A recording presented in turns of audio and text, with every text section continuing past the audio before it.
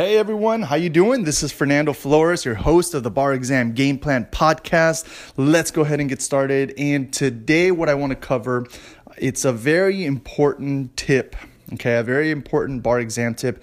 A question that I get a lot is like, hey Fernando, how did you manage your time?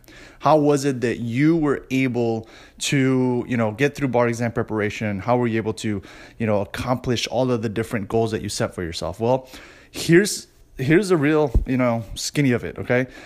The first time around, I had absolutely no calendar. And that's the key. You got to prepare a calendar. You have to make sure that, even if you're taking a bar preparation course, they're going to give you a calendar of when you're going to be doing your classes and what you should be doing that day.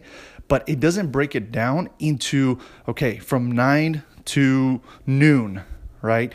You have to work on this. Then from 1 to 4 p.m., you have to work on this. From 6 to 9, you have to work on this, right?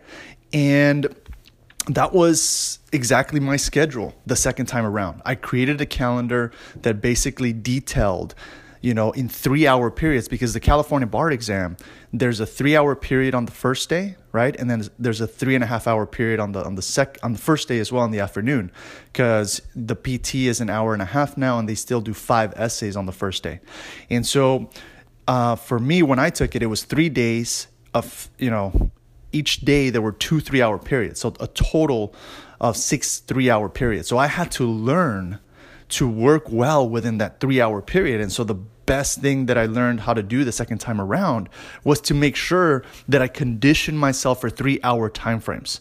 And so if your bar exam is broken up, and it most likely is, most bar exams are, but if it's broken up into 3-hour periods, right, then you want to learn to condition yourself to work within a 3-hour period very well, right? And the best way that you're going to do that is to break down your studies into 3-hour blocks.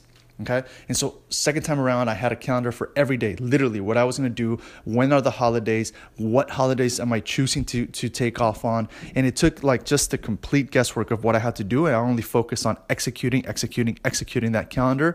And eventually I achieved my goals of what I set for myself for purposes of the MBEs, the performance test, and the essays. And so you have to start there. You have to think about okay, what are the goals that I'm going to set for myself in relation to the MBEs, the performance test, and the PTs? And if you have any questions around that, don't hesitate to reach out. I'd be happy to help you brainstorm to make sure that you are, getting in sufficient practice. And you have to understand too, right? What worked for some folks doesn't necessarily work for others. Right. And so for me, I actually had to do more practice because like I mentioned before, I had never seen the bar exam before. I had never practiced it before. I went in cold turkey the first time around. And so the second time around, I knew that I had to practice a lot more to really, really, really, hone in on the skills that are necessary to really excel. And the only way that I was going to be able to do that, because the first time what happened was I would study for an hour and a half. And then I think that was, okay, cool, that's enough. Or some other days I'd study for 2 hours. And okay, that was great.